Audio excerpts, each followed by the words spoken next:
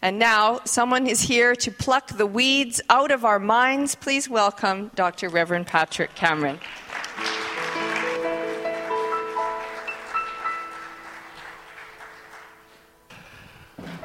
Good morning. I went and picked up 3 roses this morning. It was a very impactful week, and I wanted to share that with you because I know many of you are affected by some things that have happened over the last week.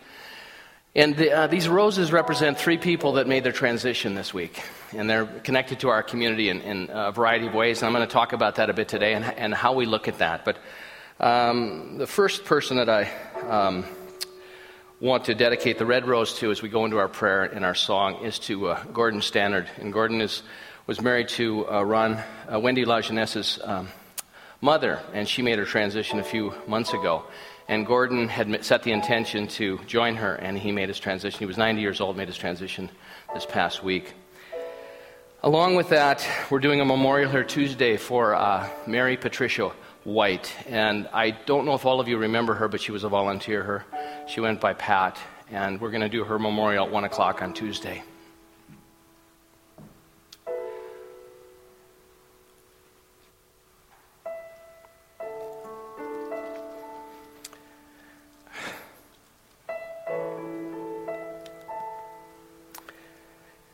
This is also easy to do inside my head before I get here, by the way. Anyway, good to keep breathing. And then a young man that whose family is very much connected to this community, although we don't see them a lot. His body was found in the Mill Woods ravine. A 24-year-old Alex Thomas Haig, and his mother Lorna Thomas and his dad Phil Haig have been part of this community. Lorna just brought her niece here 2 weeks ago to discuss doing her wedding. And so I know the body was found. And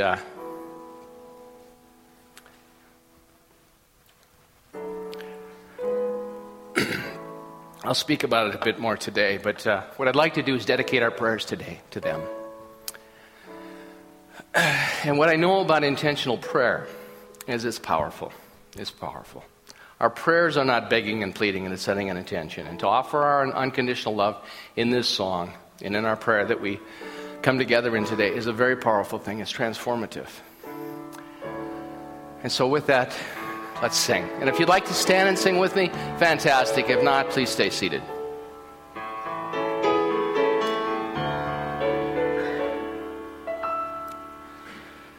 In this very room, there's quite enough love for all the world. And in this very room, there's quite enough joy for all the world. And there's quite enough love and quite enough power to walk through our every fear. For Spirit, one Spirit, is in this very room. In this very room. In this very room. And so I know as we come together today, as we choose it, it chooses us. This presence, this power, this consciousness is eminent and always available. In and through and as each and every one of us, everywhere we look, everything we touch, see, and sense is Spirit. And so what I know in this moment is as we hold unconditional love in our hearts, whatever that means for us, as we open to that experience, and maybe it is a remembrance of a grandparent or a parent or a friend or a wonderful experience, but whatever transforms us and transports us into that awareness of unconditional love, may we offer that to all the families, to this spiritual community, and to all the families affected by loss and change, by transformation, and by transition. And so we are a cubicle, an incubator, a crucible that holds the shape, and this molten lava of unconditional love fills every aspect of it. and permeates out into the world. This is my knowing, this is my declaration. This, I know, is alive and dynamic here and now by means of each and every one of us collectively and individually. And so I know that wherever love is necessary, wherever love is called for, we extend it unconditionally, for there is enough.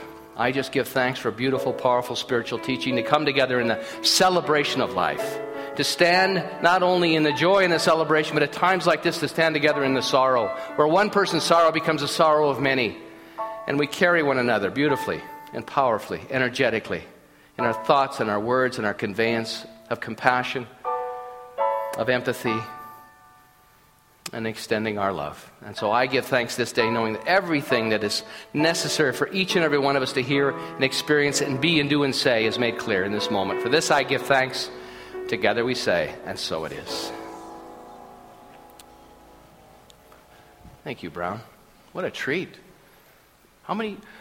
you keep bringing family members to sing every week for a while, little. Okay. It'll last a couple more weeks. A couple more weeks. Well, good. One, maybe. One can sing. Oh. Well, I've been using Dennis Merritt Jones's book, The Art of Uncertainty, to build some ideas around, and it's a wonderful book. I know many of you we sold like 80 copies of this book, which is really a lot of books for us because we don't usually order that many, and there's still a few copies in the bookstore. In chapter 13, Dr. Dennis talks about, he starts out with a quote from Deepak Chopra. He said that, and the idea today is without a destination, no road is the right road. So without knowing where we're going, no road is ever the right road. Deepak says this: attention energizes, and intention transforms. Attention energizes, and intention transforms. Whatever you put your attention on will grow stronger in your life, and whenever you take your attention away from what you take your attention away from will wither, disintegrate, and disappear. Intention, on the other hand, triggers transformation of energy and information. Intention organizes its own fulfillment. Intention organizes its own fulfillment. And so what we know about that, and what I know to be true, is that when we set an intention and we continue to work with that, our lives are transformed. When we've been doing, Laura and I are taking and facilitating the 7th version of Prosperity Plus. And one of the cornerstones of that class, and it's the curriculum by Mary Manon Morrissey, is creating a vision statement for one's life. And so it's interesting to watch people sort of struggle with the fine-tuning of language, and the vision statement will be like 5 pages long, and they'll say, this is too long to read every day, and I said, well, shorten it up. Shorten it up. But it's to work, and that's the part of the attention, the awareness, and then the intention that can move us forward. But we also find that along the way that there are obstacles, there's resistance, there's things that happen in our lives that can continue to distract us. And when they consistently continue to take us off course and to distract us, then it's an opportunity to go to work on ourselves, to move that aside, to dismantle that belief structure. One of the universal belief structures that's very popular is that I'm not good enough. And I think when I didn't know Alex, my son Davis went to school with his sister at Victoria School for the Performing Arts. And I didn't even know it was Lorna's son until I got up this morning and I got an email from someone. I went, oh my gosh, I didn't know that was Lorna's son. But what I know about that is that when we talk about the transitions that folks make, I know for Gordy, 90 years old, his beloved passed away and he was ready. He said, I'm ready to go join her. And so at 90 years old, it's very sweet. It's like, a wonderful, wonderful kind of thing, and a beautiful realizing that his attention was on the loss of his beloved, and his intention was to join her. And so at 90, we can all understand that, and sort of it's less impactful. With Pat White, 55 years old, passed away in her sleep. But what I know about that as well is, and a wonderful thing about this is that last month we talked about Anita Marjani's book, Dying to Be Me, and she actually passed away and was resuscitated, came back, and had this almost instantaneous healing. But life is eternal. Nobody dies. The physical body dies. But it's very difficult at times like this, especially when we have a young man like Alex who was 24 years old. And what happened for him was that life got so difficult that the belief that I'm not worthy or I'm not good enough became so strong, he decided to end his own life. And that is a whole different experience, because what's involved with that is the loss of many dreams. It's the death of his dream. It's the death of his parents' dream. It's the death of all that loved and supported him's dream about the potential and the possibility of life for him. And I think what happens in the world, and what takes great courage to do, especially our teaching, the spiritual teaching, well, people will come in and all of a sudden they'll find the affirmations that they love, and they'll start to do the affirmations. They'll layer the affirmations over the suffering and pain that they've developed over years and years. But our teaching also requires us to look deeply and to pull it closely and to dismantle it and say, is this really true about me? Is it really true I'm not enough? Is it really true I'm not good enough? And so for whatever reason, Alex's journey ended much, in my opinion, and probably all of our opinions, much too soon. But life is eternal. And what I know is that he's also been received with in the loving grace as he stepped through that threshold. But it's still very sad. It's a wake-up call.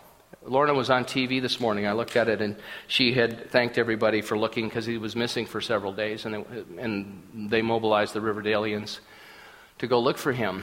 And she said, I'm so grateful for all the help. I'm also grateful, as sad as this is, for the closure, because we finally know where he is. She also said something very significant. She said that the young men between the ages of 17 and 24 are the most likely to take their own lives. It's a very pivotal point in their lives. Very, very pivotal point in their lives, where there's a lot of things that are happening. And as a young man, I know that the blessings that occurred in my life as a result of the people that I gathered around me and supported me, not consciously, but that were there, was such a gift as I look back. Because all of us have been there. All of us have been in despair. All of us have been tremendously saddened at times.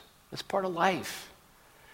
And yet to understand, if we don't understand, as Ernest Holmes said, that the central principle of this teaching, and I believe of spiritual teachings, is that God is an eternal and everlasting essence. All phenomena appearing in the natural world are manifestations of the spiritual world, the world of causes.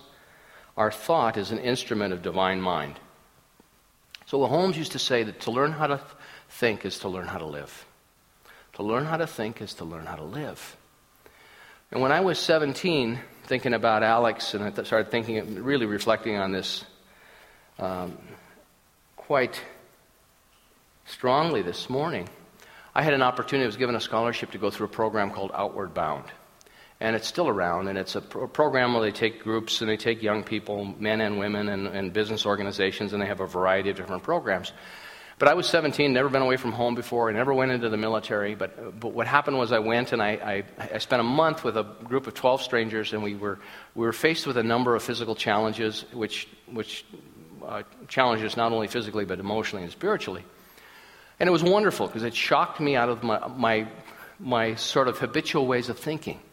And it gave me a whole new perspective coming back out of that. We were up in the boundary waters of northern Minnesota and southern Ontario. It shocked me out of that awareness, and I thought, what a blessing to have that experience. Because what happened was it propelled me into the mystery of life. It propelled me into the unknown. And standing in the unknown and all the things I sort of relied on at that point in time, because all I knew at that point in time was living in the left side of my brain, which is the egoic nature, that driven behavior. Go, go, go. I had no connection, very little connection, consciously, of the right side of my brain, where the angels live. That's where we move into that spiritual realm of when we're here listening to a song. The music transports us into that right side of our brain. But I had very little experience there. But when I came back, I was sort of jarred into standing in both realms. And then I realized that life was not as scary as I thought it was. I just didn't have all the answers that I so desperately wanted, that left side of my brain so desperately wanted. And so, of course, I'm filtering, Alex's experience with my own, because it's the only canvas I have to paint it on. Whether that's right or wrong, but as I do the reflective thinking about it, and as I'm mourning this with you as I share this. There's a 1:30 today. They're doing a potluck down at the Riverdale Community Center. So I told Laura when we get done here, well, let's run down there and just offer our condolences. But the point is that when things like this happen, especially so close to home, it's a wake-up call. It's a wake-up call. How can I be more mindful when I'm around everyone and understand that and be able to hold the high watch of consciousness, at this high altar of consciousness? As practitioners, as ministers of this, what we do is what we're asked to do is to continue to hold the high watch in consciousness, which is that everyone is that eminence of that pervasive presence of Spirit. Everyone. And so then what is your intention? What is my intention? As I stand here and in my evolution, I've been here with you 10 years. I don't think you get good at this until you've done this at least like 100 years. So I don't know if I'll live long enough, but I'm working on it. But the point is that if I set the intention, I wrote this down before I came out because I said, what is my intention? My intention with my life is to stand in love in the Christ consciousness. And that's what Ernest Holmes said. He said, we don't believe that we believe that as Jesus said, it is the Father within. The kingdom of heaven is within all of us. Paul wrote about it. Jesus talked about it. And so we don't look at Jesus as the great exception, but as a great example to inspire our lives and live from that. But how do we stand? So if I set that intention and then people disappoint me, how do I stand in love with someone and people disappoint me? How do you stand in love with someone and someone tells a lie about you? Because that left side of my brain wants to make it right. And the right side of my brain, as Jesus would say, as Pontius Pilate said, thou sayest thou art king of the Jews, or you say that you're king of the Jews, and Jesus said, thou sayest. Never defended it. Because he understood it was projection. It was Pontius Pilate's story about him. Through the experiences, he'd filtered it. But how do you do that? When you say, and so what do you do when, worst case scenario, what do you do when you disappoint yourself? What if you've made an intention and you're going to stop drinking for the rest of your life? And you slip. Or you're going to go on a new nutrition program and you're going to lose the 10 pounds or whatever it is you'd like to, you'd like to be more fit and healthy. And all of a sudden you have a bad night and you get the Lay's potato chips out and the sour cream dip that you love so much. What do you do? Well, you could spin out in it. You could say, there I am, I'm not enough. I made these commitments and I'm not enough. And I quit, I give up. Or you can say, you know what? You did the best you know how. You had a bad moment. And you forgive yourself. You forgive yourself because it is so self-indulgent to spin out, and I know from experience, I'm not pointing at you, to spin out in that, oh my God, there I screwed up again. How fast, my whole day is, I'm telling you, I go from over here to over here, left to right, left to right, left to right. Oh, there I am, judging myself, criticizing myself. There I haven't done enough. I've let the community down. I've let my family down. On and on and on and on and on. Wow. Spiritual practice is not beating ourselves up over and over and over again. But the fear that I think that what the culture has is that if we start to affirming our divinity, people think we're standing in front of everybody saying, I'm special. I'm special. I'm more special than you are. Because I'm special. Because God appeared to me last night and said to me, you're special. But people think that's what we're talking about by affirming our perfection. Perfection is a given. Alex is perfect. My son, one of my greatest teachers in my life. If you disagree with me and you get up and walk out when I say this, I'll understand. Because I totally support you disagreeing with me. I do. I can't do any other thing if you disagree with me. And I know I'm preaching to the choir. But what I mean by that is we have to support the discourse. We have to support the variety of opinions because all of it is valued and it's where people are in consciousness. That's standing in love. It's not standing in love together and saying, I'm right and you're wrong. It's just saying, I hear you. So when people come to me with criticism and say, you're this or you're this or you're this, you're not demonstrating the Christ consciousness fully. I think, I agree with you. I'm a human being just like you. Believe me, if there were other things I could be doing besides this, I'd be doing them. But I know that this was a call for me to answer. So what it is it's the willingness to stand in that conversation, and when people come at us with their opinions, to be able to simply listen and say thank you, but I don't agree with you. I don't agree with you. You have an opinion about me. We had an experience, and you felt that I was inappropriate in some way. But my inappropriateness, at times, if anything, I get impatient. I have people that I look at our teaching, I look at our tradition, and I have really high expectations for our practitioners, for our ministers. I say, let's use this teaching to heal our lives.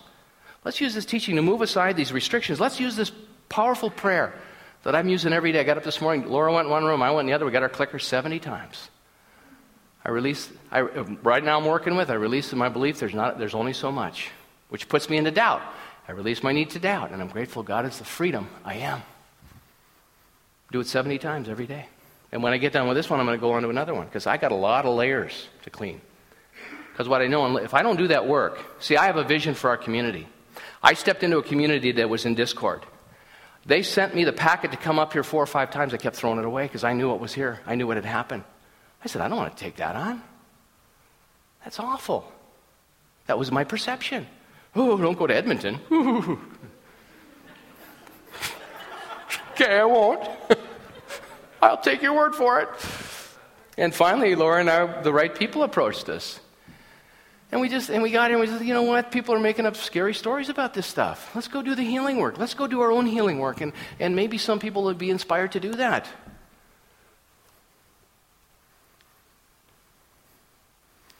And so we're here to do this work. And when we do it, when we become clearer, and maybe I will never be to stand in love fully in the Christ consciousness, but I've tried it every other way. I've tried being the hallway monitor in my life and writing up slips for everybody passing by my field of awareness because they don't measure up. But it's not a very powerful spiritual practice. And so when we have these things that come into our lives, my son Matthew is 17, or I don't know how old he is now, but when he was 17, I can't keep track of them. They just keep growing and they have birthdays. I wish it was like our family. 11 kids, we'd have one birthday in October for everybody. Happy birthday. We're going to sing it once. We're getting one cake. There you go. And then I'd get my sister's blouse and she'd get my flannel shirt and we just swap. It was very easy. We sort of self-managed all of it. It was a little overwhelming for my mom, and I understand. But when Matthew was 17, I knew when Matthew was born that my son Matthew was gay. Oh, I had set that up for you that you might leave. When Barack Obama came out for gay marriage, I thought, oh my God, thank you. Thank you so much. People have asked me over time, do you tolerate gays in your community? I said, we don't tolerate gays in our community. We celebrate everybody. There's no toleration going on here because it's life. So,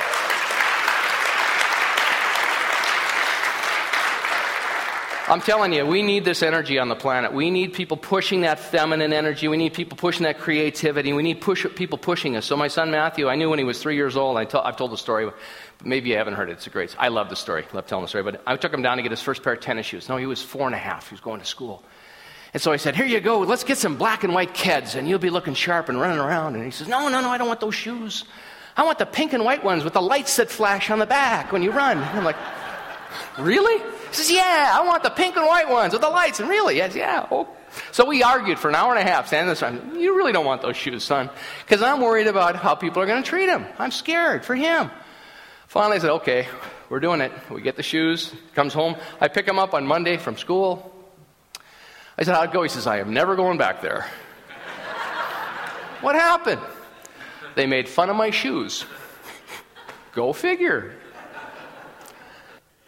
But, he showed up this way, in a beautiful way. And we never talked about it. When I was 17, I talked to my 2 stepsons, and everybody knew except Dad, of course.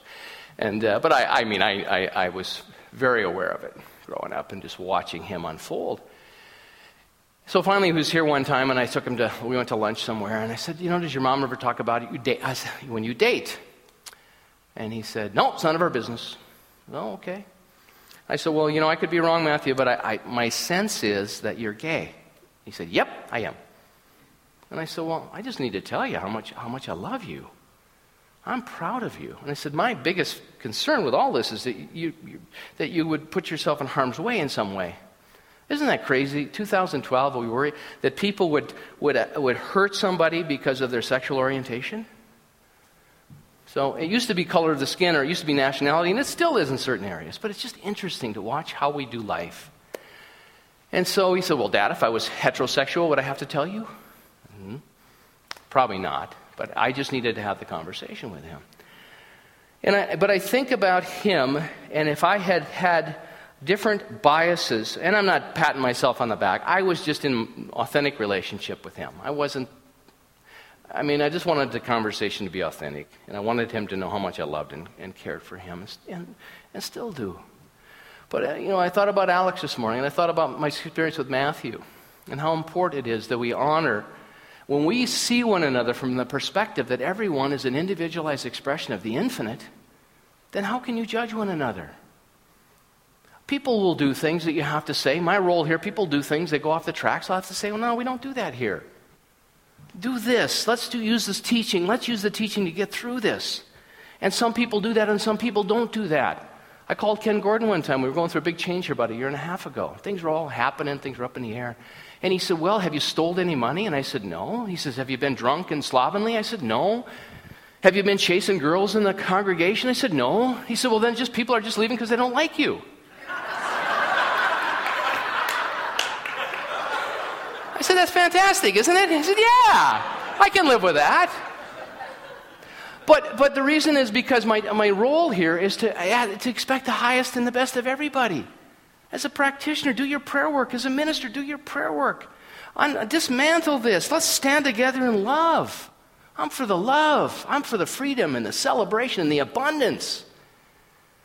But what it is, and Marcia Sutton says that, what that is, when we get hooked by it, and what I know Alex was going through when he took his life, he was in hell.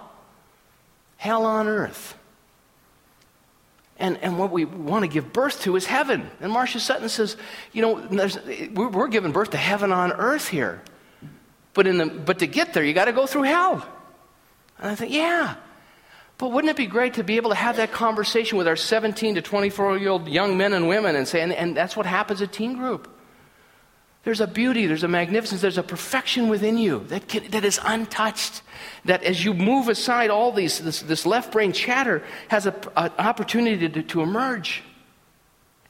That's a gift to everyone. But it's getting there, and I know it requires diligence. Dr. Dennis talks about it in the... I got all kinds of stuff here. Sorry I got rolling on Alex this morning. He talks about his dog, MacDougall. I've met MacDougall, Dr. Dennis Merrick Jones. He's a small horse is what he is. And he talks about training him. And he talks about having this 55-pound puppy trying to train him. And he talks about the importance of being here now. The practice is to keep on keeping on and coming back to the present moment until your mind gets that this is where you want it to sit and stay. To sit and stay. And to focus its attention. He said there's little difference between training a dog and teaching your mind how to pay attention to your intentions. Pay attention to your intention. It takes practice. It takes practice. It takes years and years and years of practice. It requires patience, persistence, loving kindness, discipline, and time. Allowing the puppy mind to have its way with us is a great way to avoid paying attention to our intention of moving from where we are to where we want to be. If we are not committed to intentionally navigating our lives with vision, any current moment drama will pull us off course, and we will lose sight of the shoreline, our goals and destination, our reason and our purpose for being. And this is what happens. But when we have the foundational piece of the truth of who we are, Not because we're special, but because there's a perfection. We are here, the individualized expression. There's no accident we're here together, giving birth to this. There's powerful things happening. Powerful things happening on the planet, and I know that. I want to be part of that. My vision for our community is when my run is done here, in another 100 years, when my run is done here, I want to be able, the people that step into this can take it to the next level of whatever it is so it can flourish. So it's powerful and wonderful. I was at the Second Cup yesterday, and I saw this adorable, beautiful little blonde lady that used to come with her husband all the time, and I hadn't seen her in months, and so because people are always saying, why are people leaving? So I thought, I better ask her why she's leaving, and I tapped her on the shoulder.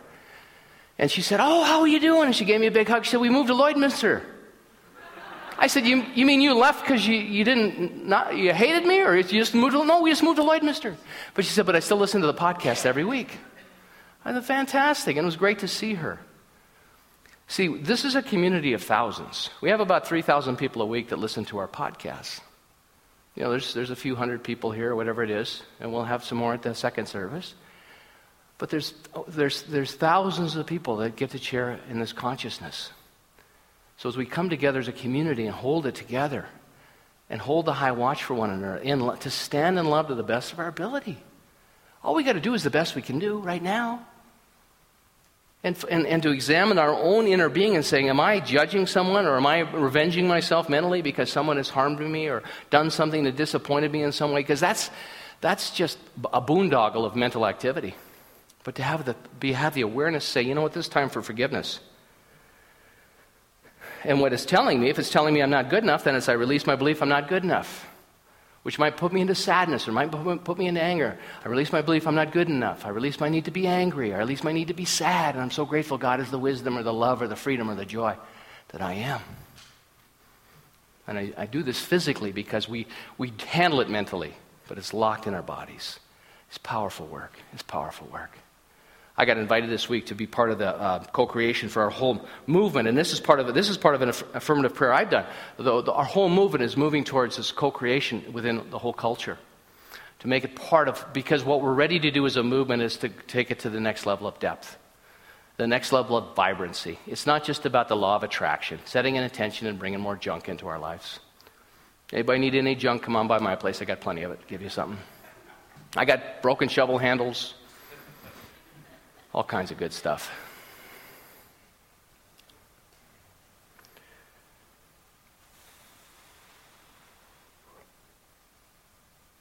So, what we do in moments like this, when those tragedies show up, when someone says that's too painful for me to go on, that I know I'm not good enough, in my heart of hearts what I've embodied is I'm not good enough.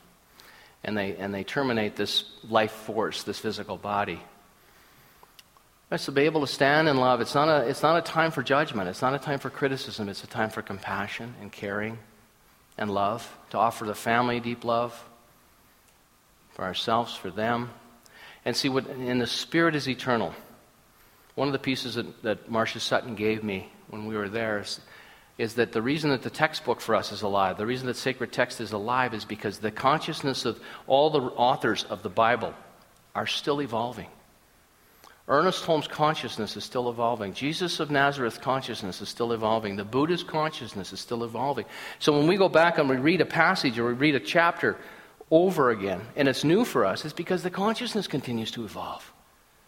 And so one of the practices she gave me, and which I use every day now, for my father, who's made his transition, my grandparents, for Laura's dad, is that I'm supporting and loving them and knowing that their consciousness continues to evolve. Because the truth about all of us is our consciousness.